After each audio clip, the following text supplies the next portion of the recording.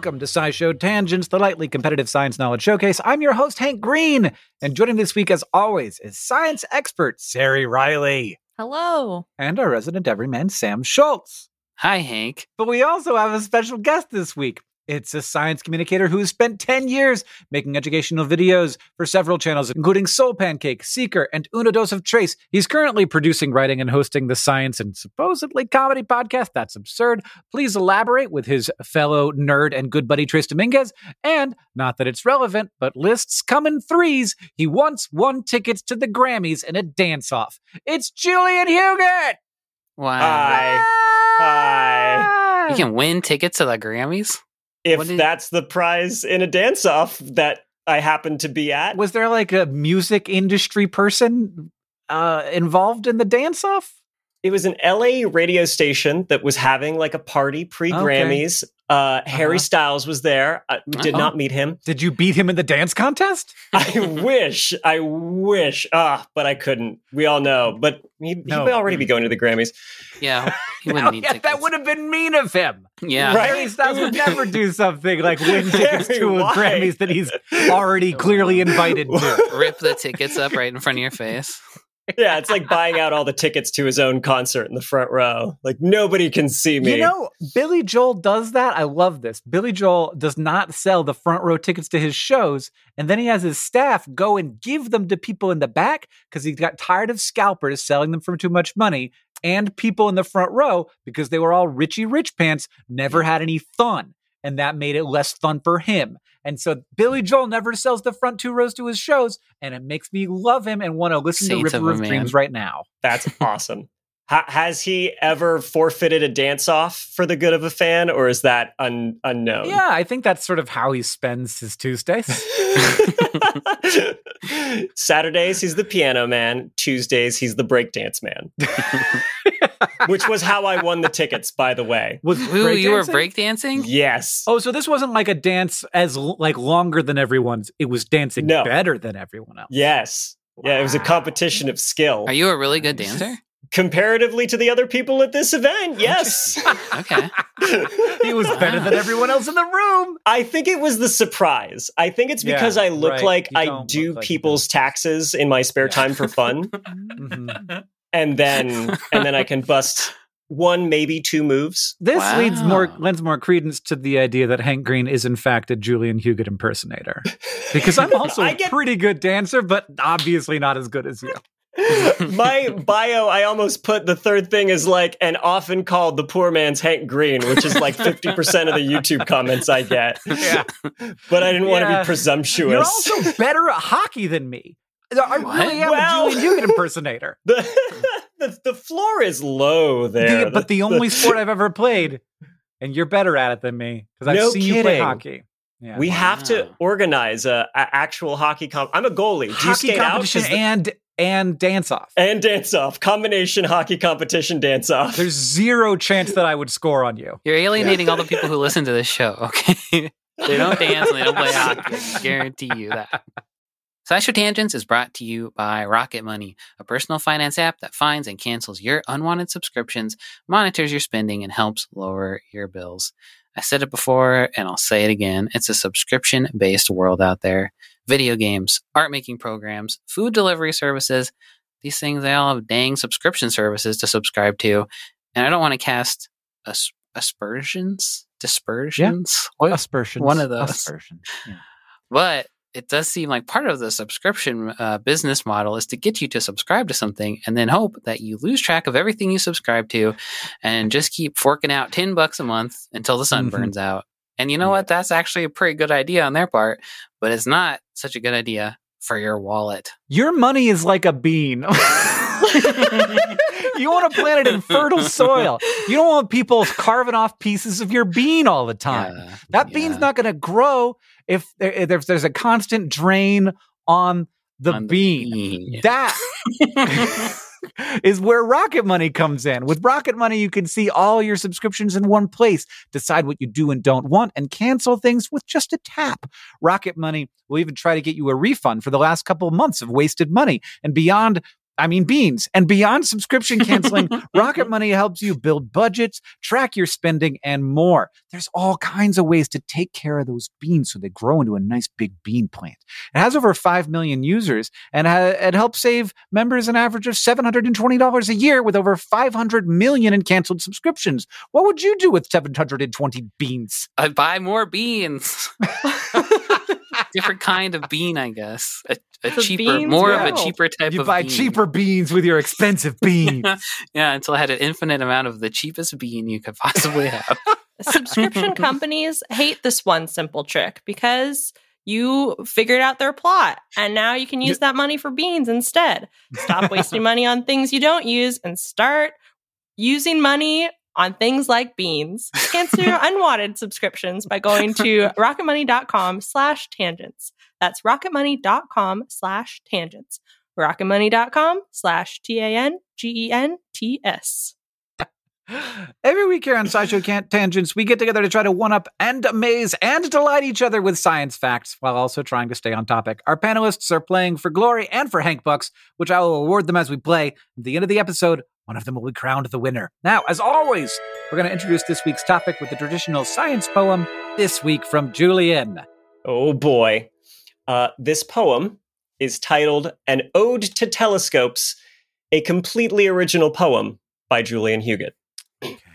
Twinkle, twinkle, little star, how I wonder what you are. Why some wander in the firmament while all the rest are permanent, and how it is that each of you seem equally afar. As much as I squint and strain, points of light you all remain. With lenses ground for eyeglasses, the new use for the spyglass is to maximize your tiny size and minimize my pain. Who'd have thought it would disprove the claims of many men who have, working under an assumption, said the sky's implicit functions place Terra firmly in the center, and yet it moves. Tons of new techniques evolved, lenses' limits were resolved. Now spectra are divisible, and specters once invisible shift the size of star-filled skies, still riddles are unsolved. Nice. First stories remain untold, so I'll venture to the cold. I'll ride fires of discovery, roam and search the skies above me, pull out the pins and soak it in, the universe unfolds. I've gazed on Luna's lovely face, gained perspective on the human race, set off on a frontier chase and found my place in time and space. I see the stars now sprinkled through the fabric that they've wrinkled, and cannot help but be amazed. It started with a twinkle. Bro, come on. Give me that line again. I see the with the fabric that they've wrinkled. What was that one? Give me that again. I see the stars now sprinkled through the fabric that they've wrinkled. Fabric that they've wrinkled? Damn, boy. Yeah. If there's any Grammy competitions, like tickets for poetry slams, I'm also in it to win it too.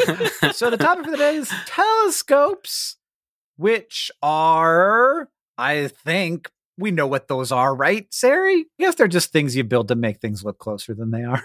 Yeah, you observing distant objects, and specifically by detecting electromagnetic radiation. So anywhere along that spectrum. And if you stick the telescope in like a vehicle or a building, that's an observatory. So you can have them on the ground, you can have them in planes or balloons, or you can have just like a space telescope that's free floating around. And then there are lots of different types of telescopes that Julian kind of covered poetically, and I will cover not poetically. The first ones were optical telescopes. So basically taking things that we can see with our eyes in the visible part of the electromagnetic spectrum and making them zoomed in, like looking at far away things closer. We made refracting telescopes out of lenses, and the first telescopes were made by people who were already working in the lens sphere on eyeglasses, and then those became spy glasses. And then we were like, what about mirrors? What if we used mirrors instead of just like glass lenses to reflect light? So we made reflecting telescopes, and then we combined mirrors and lenses. We were like, what if we mess optically with both of them?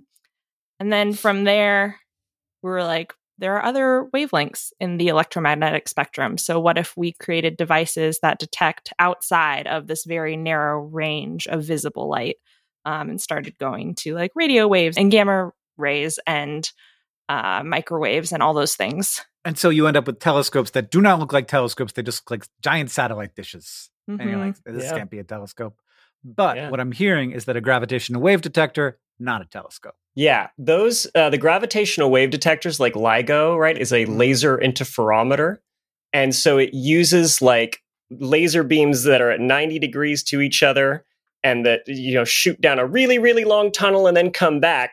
But then as the Earth kind of, I think the scientific term is jiggles, as it gets all jiggled. Mm-hmm. We like to say wiggles, but jiggles is okay. Oh, well, see, wiggles is in 2 dimensions, but jiggles is in 3 dimensions. Oh, no. Okay. So juggalos are in 4 dimensions. Juggles, I don't know how they work. They're in another whole other plane. But yeah, they detect how the laser interferes with itself, and so they can measure how much wiggling is happening. Of space-time, which is not... So like, that's a wave in space-time, not in the electromagnetic field or whatever, however photons work. Exactly.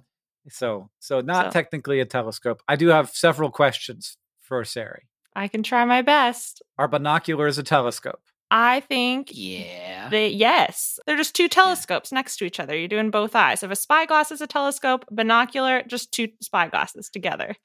You could rip them apart if you were strong enough. My iPhone has a 3x magnification camera. Do I have a very small telescope in it? Is a camera a telescope? I think so. Yeah, I mean, like the Hubble and Webb don't have like a person looking through it. They're just big cameras. I think so. And like a lot of early telescopes. So after we went from looking with our eyes and before the time where we could beam data into screens, a lot of telescopes just did photography, like a giant camera lens. So I would also say a telescope doesn't have to be a single instrument either, right? Because now we're using multiple like dishes positioned around the world to act as one enormous telescope, right? And to resolve images like in that method, but like the instruments themselves are like distantly separated. Right. So you got to expand your mind on what a telescope can be. I think that gravitational lenses are telescopes, even though we didn't build them. They're just natural telescopes. Put a pin in that thought. Yeah, we'll get to that later. That, Hank. Yeah, don't bring that up. Don't bring that up yet, for no reason. Not saying nothing, not for nothing, but don't think about that. And Sari, I feel like telescope, the word, that's got to be a new one, and it's not complicated. Yeah, it's relatively new. It's the thing about these kind of words is that old scientists would write a bunch of letters to each other. And so we have a lot of physical documentation of this is probably the first time it was written. And then it was probably spoken around that time too. So the first letter where we saw the word, the Italian word telescopio. Oh, love that. Very good Italian pronunciation. Love that. Yeah, telescopio. I don't know. Went from Federico Cesi to Galileo. And Cesi was the founder and first president of like an Academy of Sciences in Italy. But Cesi was familiar with the work of the Greek mathematician Giovanni Demisiani.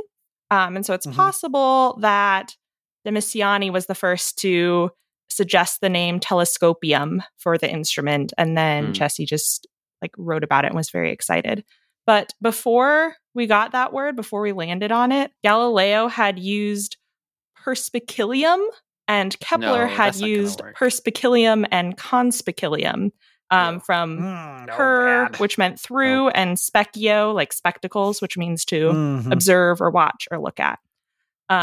Which I'm glad we didn't land on that. Yeah, those are nasty. I don't like those at all. Perspicillium. It sounds like a disease you get in a swimming pool. Yeah. Or a medical instrument or some kind. It does sound like something that you put inside of a person. Yeah. Gaze into the abyss in a different way. My toe got perspicillium. They had to take it right off. I can't eat for 24 hours. I have a perspicillium appointment.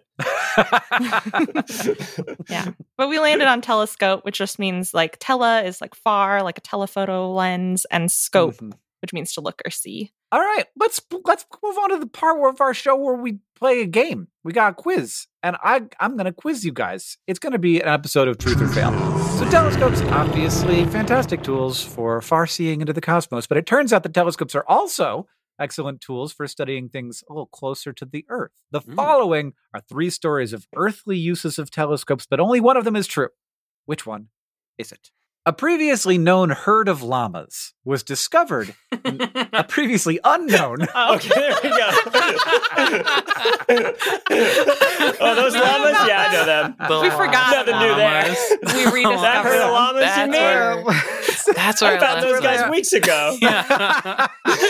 I lost my llamas. They were known and then unknown and then known. No. A previously unknown herd of llamas was discovered in the Atacama Desert in Chile because their movements were causing small deviations in the typical measurements taken by a telescope at the Paranal Observatory. Or it could be story number 2. Scientists adapted an algorithm normally used to calibrate the focus on telescopes into a tool that can characterize the density and thickness of clouds so that they can more accurately predict the weather. Or it also could be story number 3. To uncover landmines, scientists developed a system where they used telescopes to monitor the locations of bees that were specifically trained to sniff out mines. So it could be number 1, discovering a llama herd, an unknown one, with telescope measurements. Story number 2, predicting the weather with telescopes. Or story number 3, tracking landmine detecting bees. Okay. The thing about the new herd of llamas is, are they like a known species of llama? And then it's like, there's a herd. No, they were a known species. So like they exist, not like a whole new llama. Well, who cares? Yeah, they're just some llamas in the place where you find llamas. First of all, people care, and it's nice to find a new herd of llamas. Second, it's weird that they did it with a telescope. But if it was like Fair enough. Llamas were found like in Hawaii near the Mauna Kea Observatory, that would be like really surprising. Oh, wow. We missed the llamas on this barren volcanic plain. They must be very How did you get llamas. here, llama? They're the size of grains of rice, so they were very easy to miss. Jeez, okay. I just don't think it would make news, you know? Yeah, no one would write a paper about that, and no one would find the paper where somebody wrote about it. I hear that. And it's too dry for llamas to be out in the desert, in the Atacama Desert, I bet. Quite dry up there because it's so hot, high up, right? They're like the camels of South America. The smallest organisms that are that high up, though, are just like bacteria. No, not even that. Like they can't survive, right? They found that alien there, too. Yeah. Oh, yeah. I did forget about the alien. Yeah. Did I not mention they were alien llamas? Okay. The cloud one just seems like if this isn't real, then like Deboki just like invented something probably that, she's going to be rich now. Sure. Yeah, I feel cloud makes sense. I'm trying to figure out the logistics of the bee tracking telescope. Like, where would my telescope be? Yeah. Where would my bee be? I just can't picture it. I can't. I'm going to pick clouds. Are there like the satellites that are like the Google Map satellites? Are those telescopes that are pointed at Earth?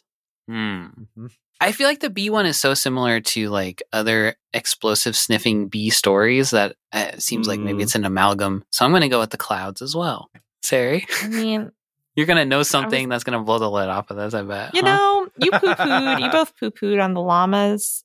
I love these known llamas, these previously unknown, then known llamas. And so I'm going to pick that one. We have, for the first time in a while, no winners. Oh no, the bees! The bees!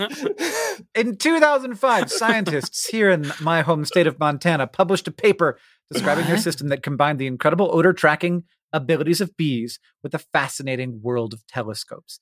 To train the bees, you feed them a syrup mixed with a chemical that you would like them to seek out. In this case, they used a byproduct of TNT synthesis, and that caused the bees to associate that smell with food.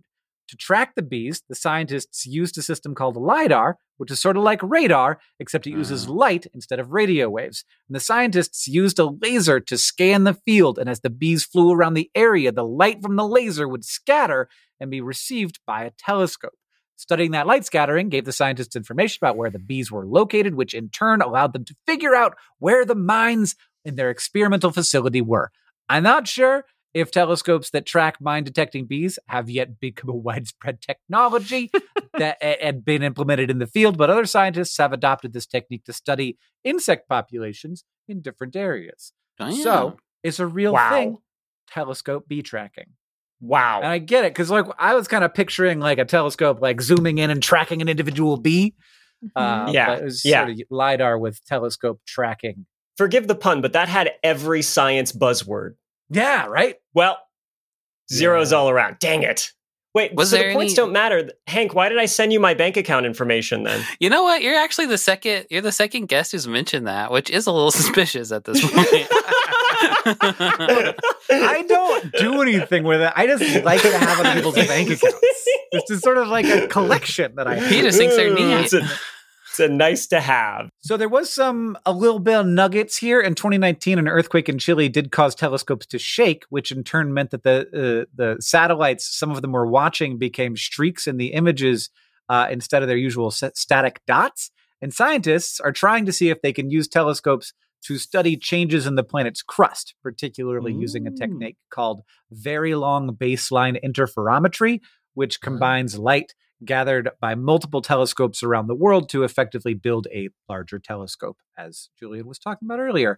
By measuring the timestamps of observations at different telescopes in different locations, scientists can calculate distance very precisely and combine that with other techniques to better understand what's happening along the Earth's surface. What was up with the llama thing then?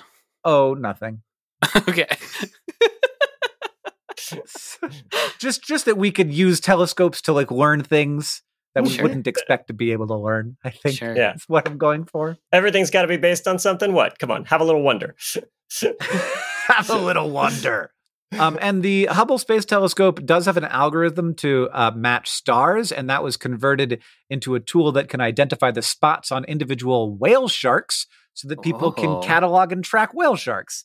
So that is a real Oh. thing, and we could have That's used really that as cool. a fact, but we That's didn't. super cool. It's also been used to track other sharks and fish that have spotty skin. Why spotty skin specifically? Because Just 'cause it looks like stars stars? are like spots. Yeah. Oh, it's good at Ah. spots.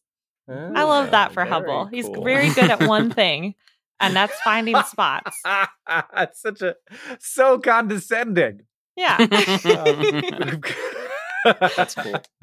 All right, next we're going to take a short break. Then we'll be back for the Fact Off.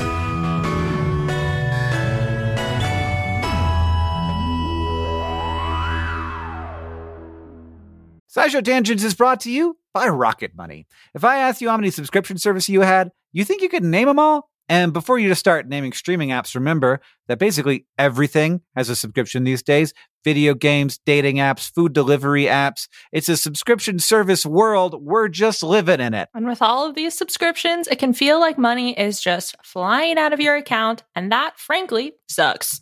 But Rocket Money can help. Rocket Money is a personal finance app that finds and cancels your unwanted subscriptions, monitors your spending, and helps lower your bills. Rocket Money can help you negotiate to lower some bills for you by up to 20%. Rocket Money has over 5 million users and has helped save its members an average of $720 a year, with over 500 million in total canceled subscriptions. Escape from the planet of the subscription services and stop wasting money on things you don't use. Cancel unwanted subscriptions by going to rocketmoney.com/tangents. That's rocketmoney.com/tangents. rocketmoney.com/tangents. SciShow Tangents is brought to you by Manukora Honey. Merriam-Webster defines honey as a sweet, viscid material elaborated out of nectar of flowers in the honey sac of various bees. And that's all good and Elaborated fine. out. But old Merriam and Webster used some words that I don't know and didn't really hit the mark when it comes to talking about Manukora honey. First off, Manukora isn't just sweet and viscid. It's got a rich, complex taste and a creamy, melt-in-your-mouth texture that you won't find in your average, everyday grocery store honey. And nectar of flowers doesn't cut it when you're talking about the nectar of the Manuka tea tree in New Zealand, the only nectar these bees feed on in the production of Manukora honey. In conclusion, Manukora ain't just your average boring dictionary defined honey. It's special honey. I know this firsthand. They sent us a jar, a squeeze bottle, and some honey sticks, and we've been sharing them around the office of their MGO 850 Plus, their best-selling honey. It's not the same.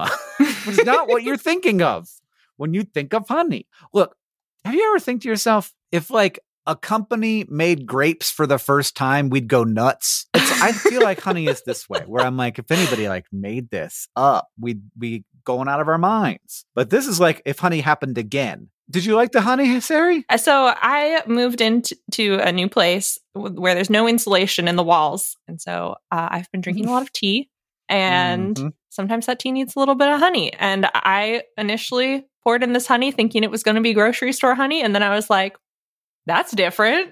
And now it's a little breakfast treat. It's a great breakfast treat because it's a little like it's for toast. I could put like this on my butter toast and I'm like, ooh, I'm having an experience. So Merriam-Webster also defines ultimate as the best or most extreme of its kind.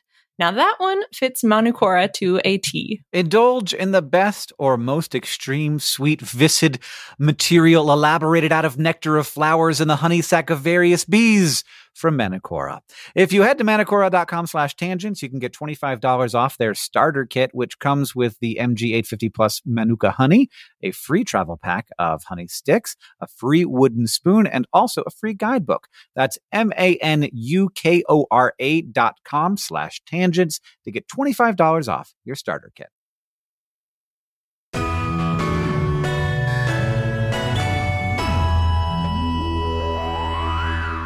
Hello, everybody. Now get ready for the fact off. Our panelists have brought science facts to present to me in an attempt to blow my mind.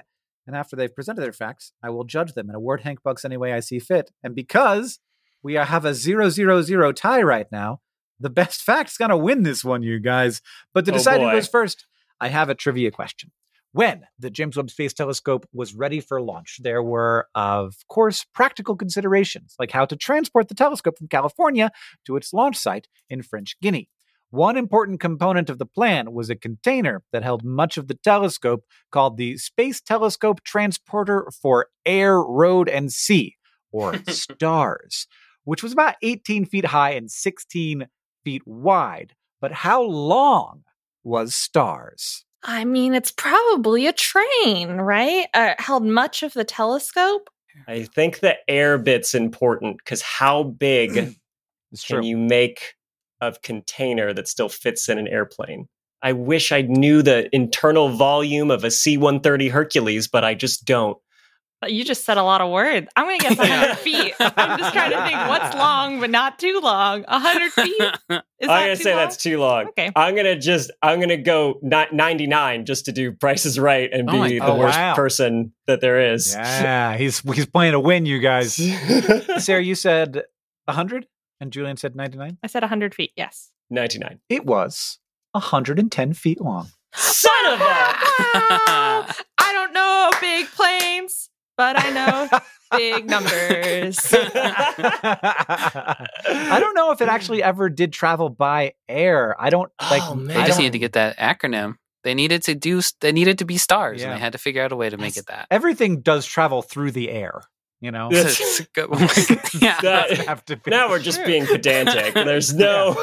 Yeah. According to Hank's research, at one point, the telescope was transported in STARS via C-5 Charlie, the largest transport aircraft in the U.S. military fleet. So there you go. And it also had to be moved on a cargo ship, and it traveled at 5 to 10 miles an hour to keep a smooth ride. Never went faster than that until they put it in a frickin' spaceship and launched it into space. Wow. We need to have a really smooth ride, but we are going to put you on top of a bomb. Very slow bomb. All right. So, Sari, that means you get to go first.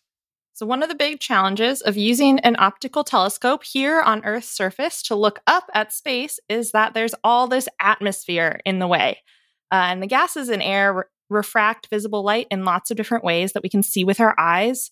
That shimmer or haze when you look at hot air, the blue color of a clear sky or the oranges of a sunset, or even the twinkling of stars. And we have a whole song and now an ode about that last one. There's probably songs about sunsets and blue skies too, but you know, all of those things. We don't have time to check. What do I know? So astronomers weren't satisfied with blurriness when studying or imaging faraway objects. And in 1953, the American astronomer Dr. Horace W. Babcock published a paper that explained a way to correct that blurriness by measuring the distortion of light around one bright star in the area of the sky that you're interested in, and then tweaking the mirrors in the telescope. At this time, they were using reflecting telescopes a lot to correct the image, which laid the foundation of this idea called adaptive optics. And you can't just pick any star if you want to do adaptive optics. They really targeted these so-called natural guide stars, which have to be bright enough in the sky to have enough information to do these calculations and adjustments. So the idea could have died there, but instead, we decided to make fake stars with laser beams so that we could do adaptive optics on our telescopes. And one of the most prominent artificial star laser systems nowadays was fully installed in 2016 at the ESO's Paranal Observatory in Chile, which we already talked about, which is where they keep their very large telescope, which is its official name. And this 4 laser guide star facility contains 22-watt beams that are attuned to around 589 nanometers.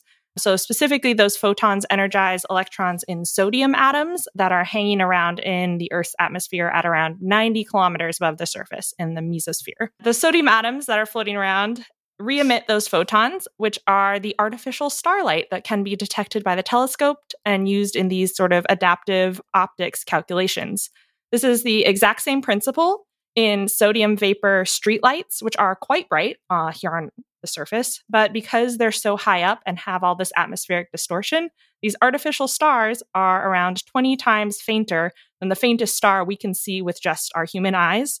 So we can't actually look up and see artificial stars in the sky, but they are bright enough for a telescope to see and mathematically compensate for the atmosphere and get super sharp images of stars and space objects. Why are there sodium atoms in the atmosphere? That I don't know. It's got to be like 0.000000001% of the atmosphere, like the sodium.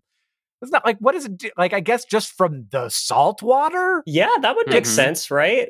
Like if it's dissociated in salt water, and then, it just gets kicked up, right? Like how we find like microorganisms like on the outside of the ISS, because like sometimes stuff just gets carried away. From what I can tell from a quick search, it is like seawater and terrestrial sodium, but also possibly from like meteors, but like a natural layer. They call the metallic vapor layers of our atmospheres. Neat. And so the laser hits them and makes them glow a little bit, and then it's a little fake star for us to look at, and we know exactly what it's like.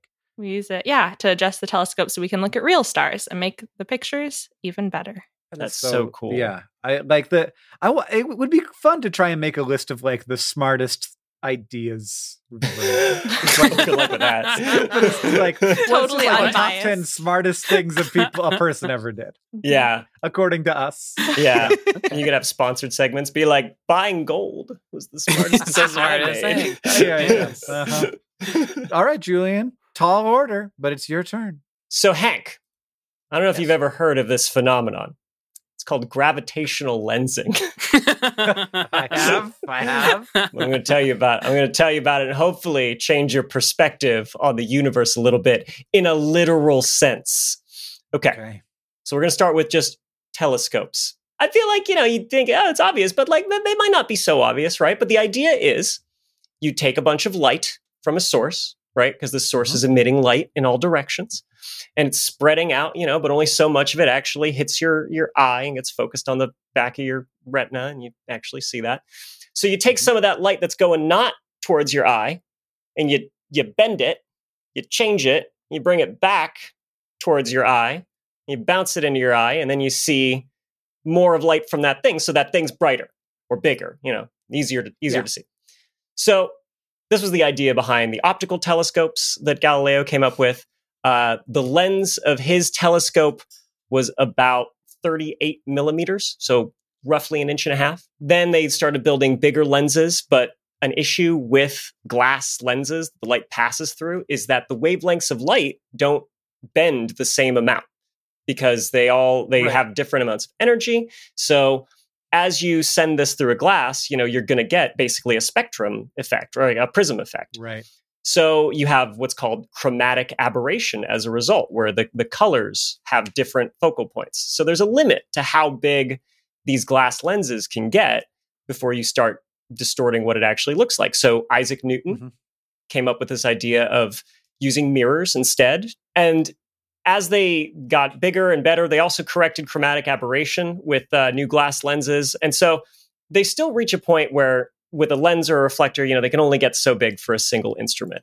So the Very Large Telescope, as Suri was talking about, it's made up of 4 smaller telescopes. The primary mirrors on those are 8.2 meters each.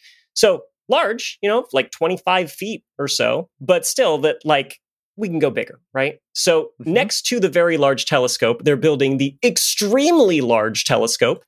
It's planned for 2027. I guess they're not great at names, but anyway. Oh, it's good. I like it. I like. You're not going to forget. Say it how it is. Say it how it is. Yeah.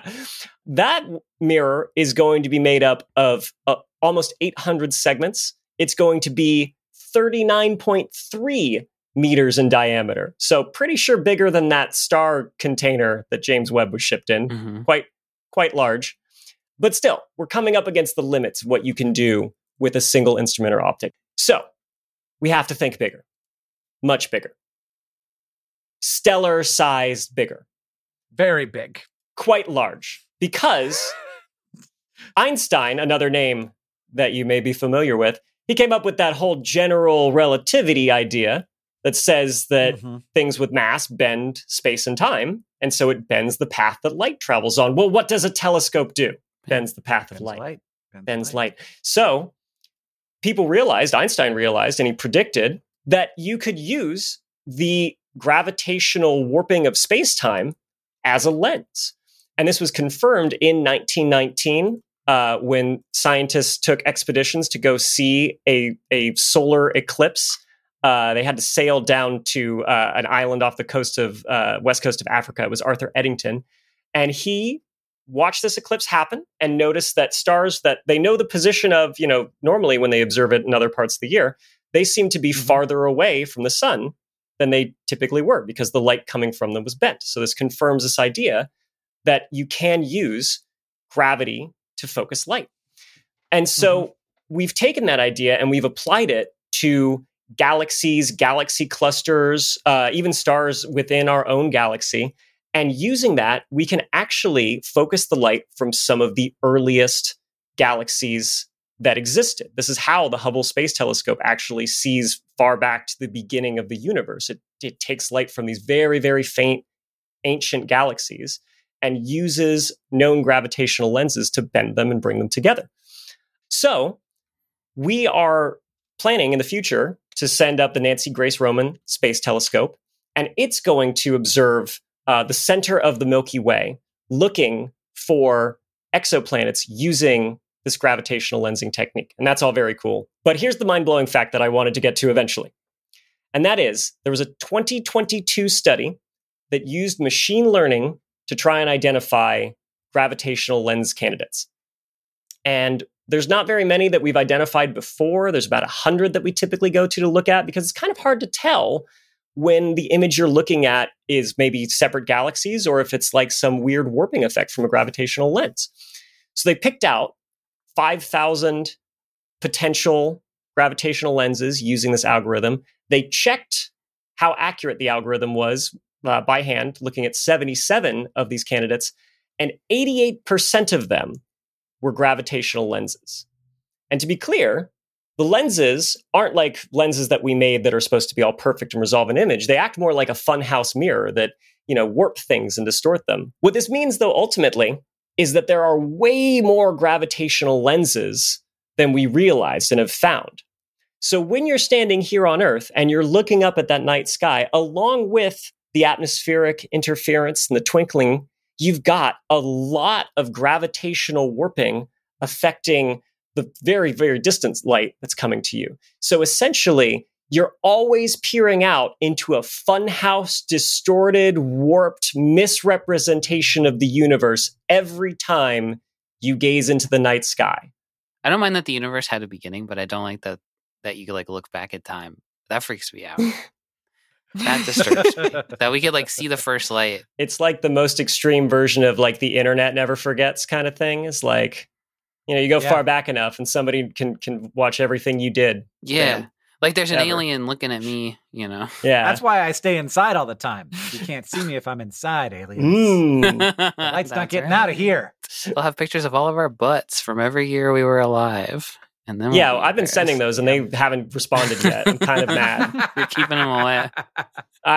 What's it going to take, aliens? So I'm fighting between a fact that was more new to me and a fact that is more mind-bending, literally universe-bending. I think that I'll give it to Julian because it is the weirder, wilder fact. I'm going to split it with Sari because I think that Sari's fact was super cool, and I would like to have joint custody of these Hank bucks. Yeah, because that was a great one, and it comes along with a free ticket to the Webbies. Wow! I didn't even have to dance. All right, now it's time to ask the Science Couch, where we got a listener question for our couch of finely honed scientific minds. Janor and Faye713 on Discord asked, what is the least optical-based telescope / how did we start building telescopes that can receive and translate light outside of the human perception? That's interesting. So like optical meaning visible light, I guess is how to interpret this. So we've all talked about this a little bit, but like there's a very wide spectrum of electromagnetic radiation. And you hear radiation and you think that's strange and it's from that's like esoteric weird stuff. But a slice of it is visible light, is electromagnetic radiation. Mm-hmm. So is like the stuff in X-rays that you have to worry about giving you cancer, and so is like gamma rays that if they hit you, they could kill you. So the if there's a lot of them, there's also a very small density that there's the right amount turn you into the Hulk. That's what I was gonna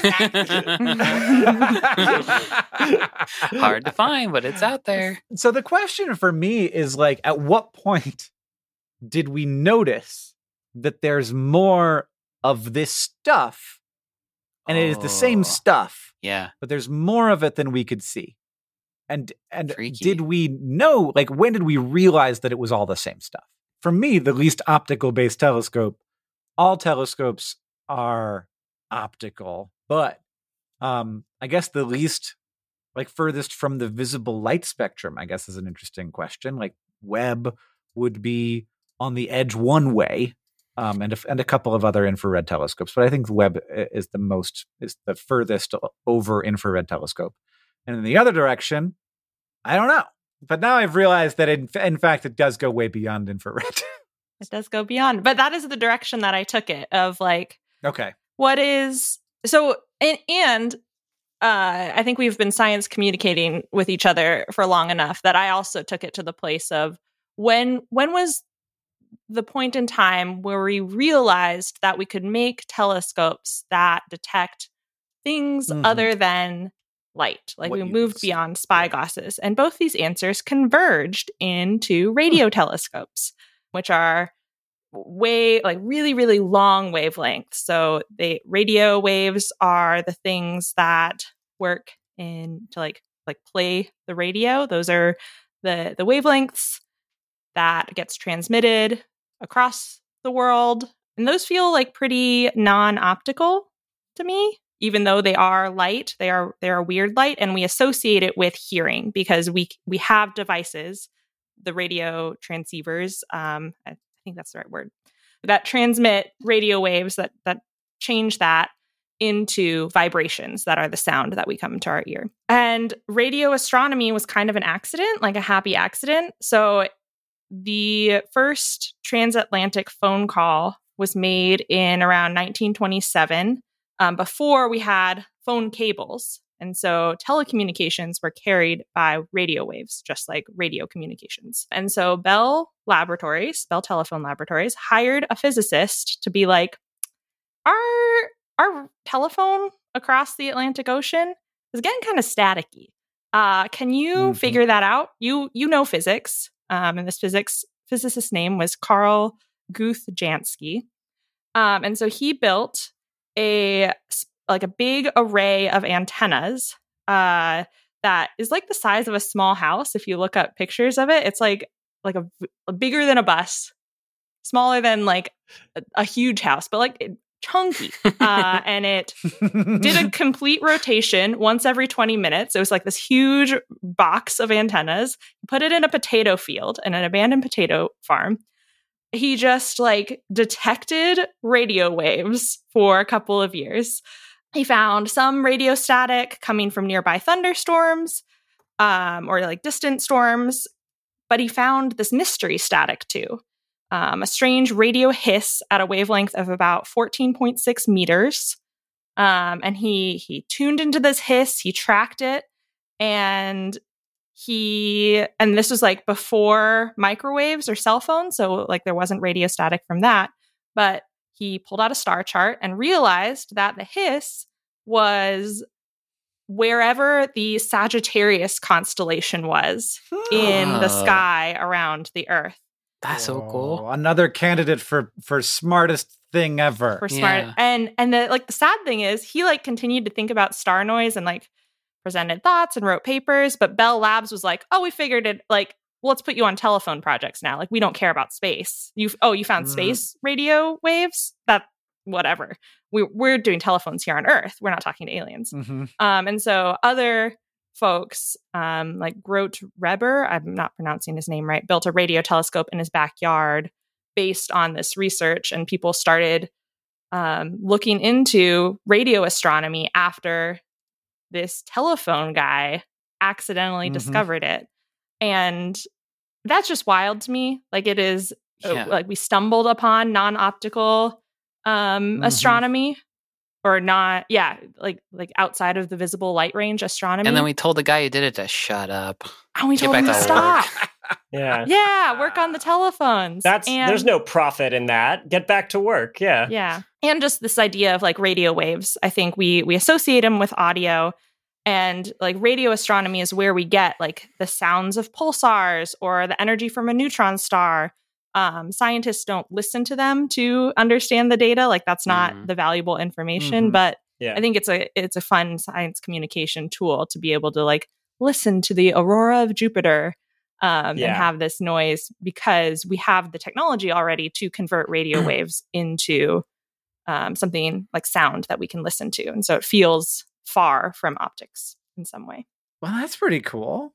A lot of Bell Labs accidental discoveries, right? Because weren't like physicists working for Bell Labs the two guys who found the cosmic microwave background radiation? Yeah, if memory serves. Also, then it was whose names I don't recall, but then they shoved him in the locker. They said, "Does this help us with phones?" I don't think so. Get out of here, nerd. If you want to ask the Science Couch your questions, you can follow us on Twitter at SciShow Tangents, where we'll tweet out topics for upcoming episodes every week, or you can join our Patreon and ask us on our Discord. Thanks to @Suzanne5803 on YouTube and @Maya or B-Yard on Twitter. And everybody else also who asked us your questions for this episode. Julian, where can we listen to your voice or watch your content? Wow, what a great tee-up. I have a podcast with a good friend who you know. He was an early guest on SciShow Tangents, Trace Dominguez. It's called That's Absurd. Please elaborate. Available wherever fine podcasts are posted. You'll also find us.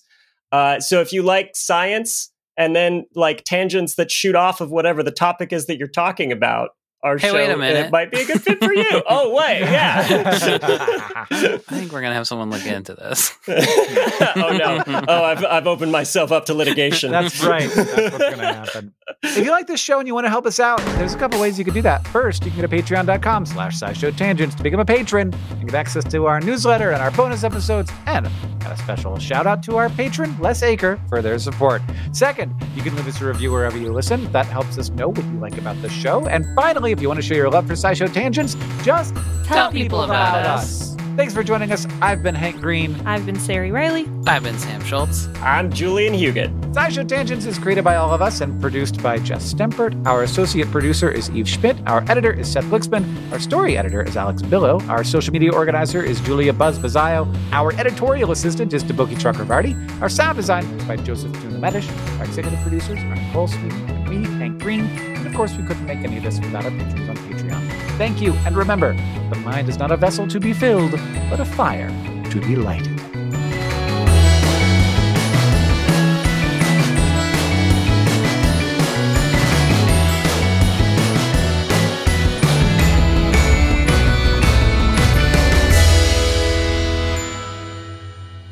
But one more thing. In November 2004, NASA launched the Neil Gehrels Swift Observatory into low Earth orbit with 3 telescopes aboard.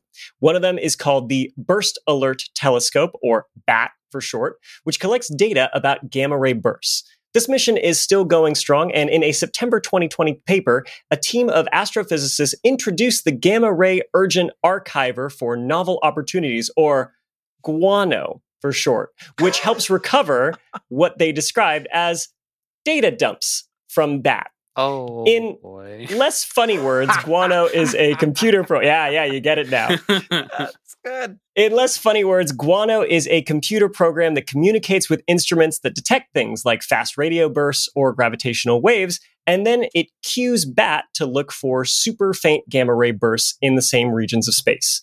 So Burst Alert Telescope and Gamma Ray Urgent Archiver of Novel Opportunities, or BAT, and GUANO. Usually, that's not usually how they do it, but I like that they did it that way that time. I'm working right now with some community college students on a NASA thing, and I was pitching acronyms, and they came up with soup with 2 S's and lamb, and I was like, I think you kids have got the idea. Yes, You're there. They're gonna Nailed go it. pretty far.